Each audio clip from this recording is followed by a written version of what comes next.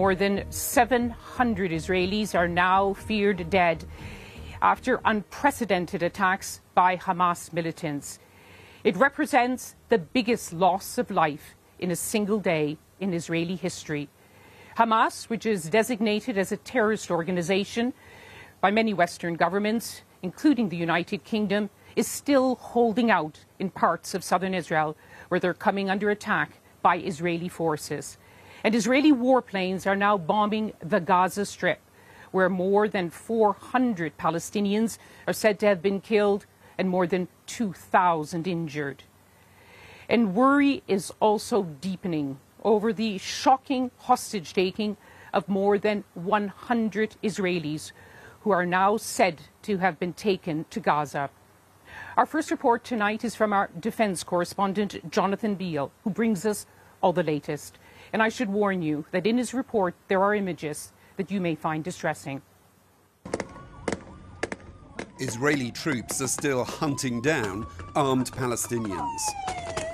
More than 30 hours after their biggest and bloodiest breakout from Gaza into Israel itself.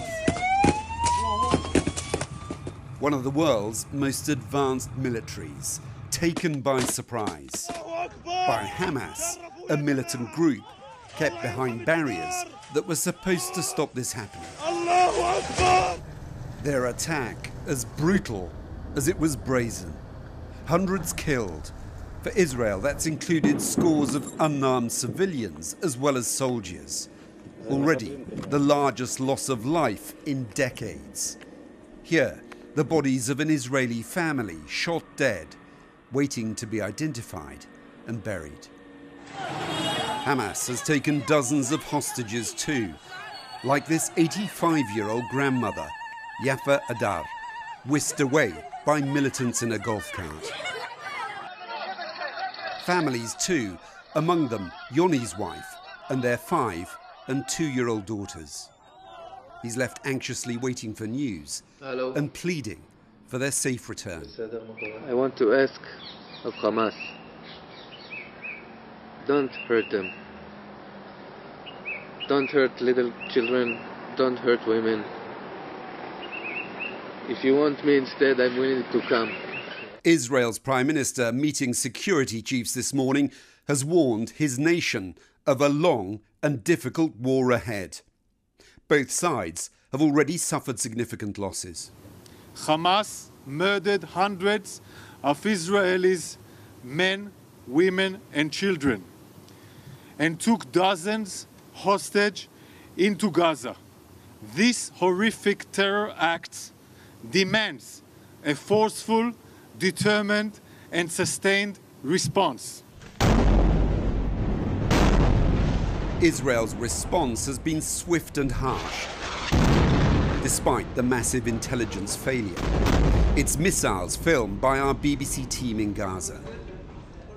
Jets have been hitting what they say are Hamas positions, but many civilians have also been killed in this densely populated Palestinian enclave, blockaded and nowhere else to flee.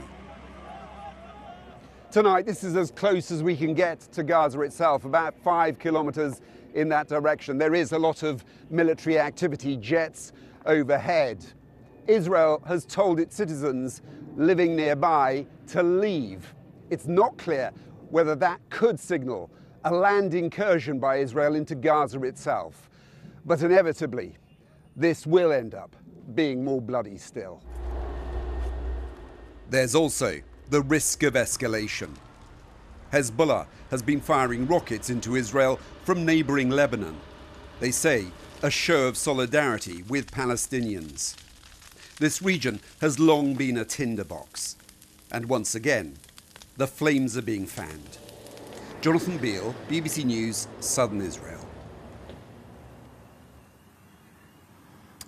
And tonight, Israel's Search and Rescue Committee has confirmed that more than 250 bodies have been recovered from the site of a music festival, which had been taking place close to the border of the Gaza Strip on Saturday. These images on social media show people fleeing from the Nova Festival. It was held near the small settlement of Raim. It's a kibbutz near the border with Gaza. Caroline Hawley reports. Moments before, at a festival that brought together young people from across Israel, a carefree crowd. They have no idea of the horror about to erupt. Images posted on social media show people running for their lives.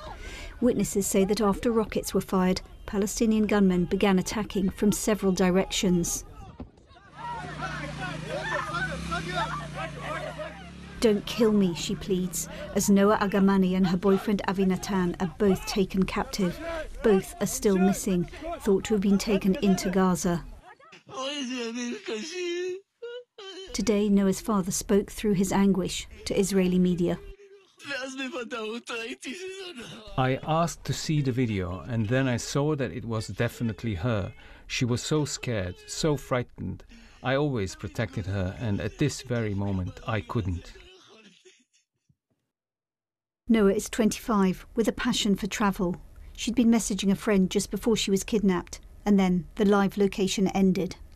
It's just us waiting and hoping, really hoping and praying that everything is good, that she will come back home safely, her and her boyfriend and everyone that is in captivity now. Also taken from the festival, Shani Luke, a tattoo artist from Germany, pictured here on holiday in Mexico. Her family recognised her in video of Palestinian gunmen celebrating her capture on a pickup truck. The images of Shani herself are too upsetting to show.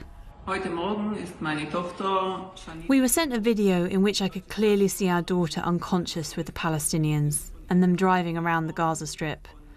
I ask you to send us any help or news. Jake Marlowe's family and friends are also desperate for news. He's a 26-year-old British man who was working at the festival. He's reported to have told his mother he loved her and promised to keep her updated before his phone began ringing out. On the road next to where the festival was taking place, the aftermath. We don't yet know what's happened to all those who came in these cars to party, to celebrate. Shell-shocked reunions with those who survived. But the brutality of the attack, the terror of it, will now be seared into the psyche of a nation. Caroline Hawley, BBC News.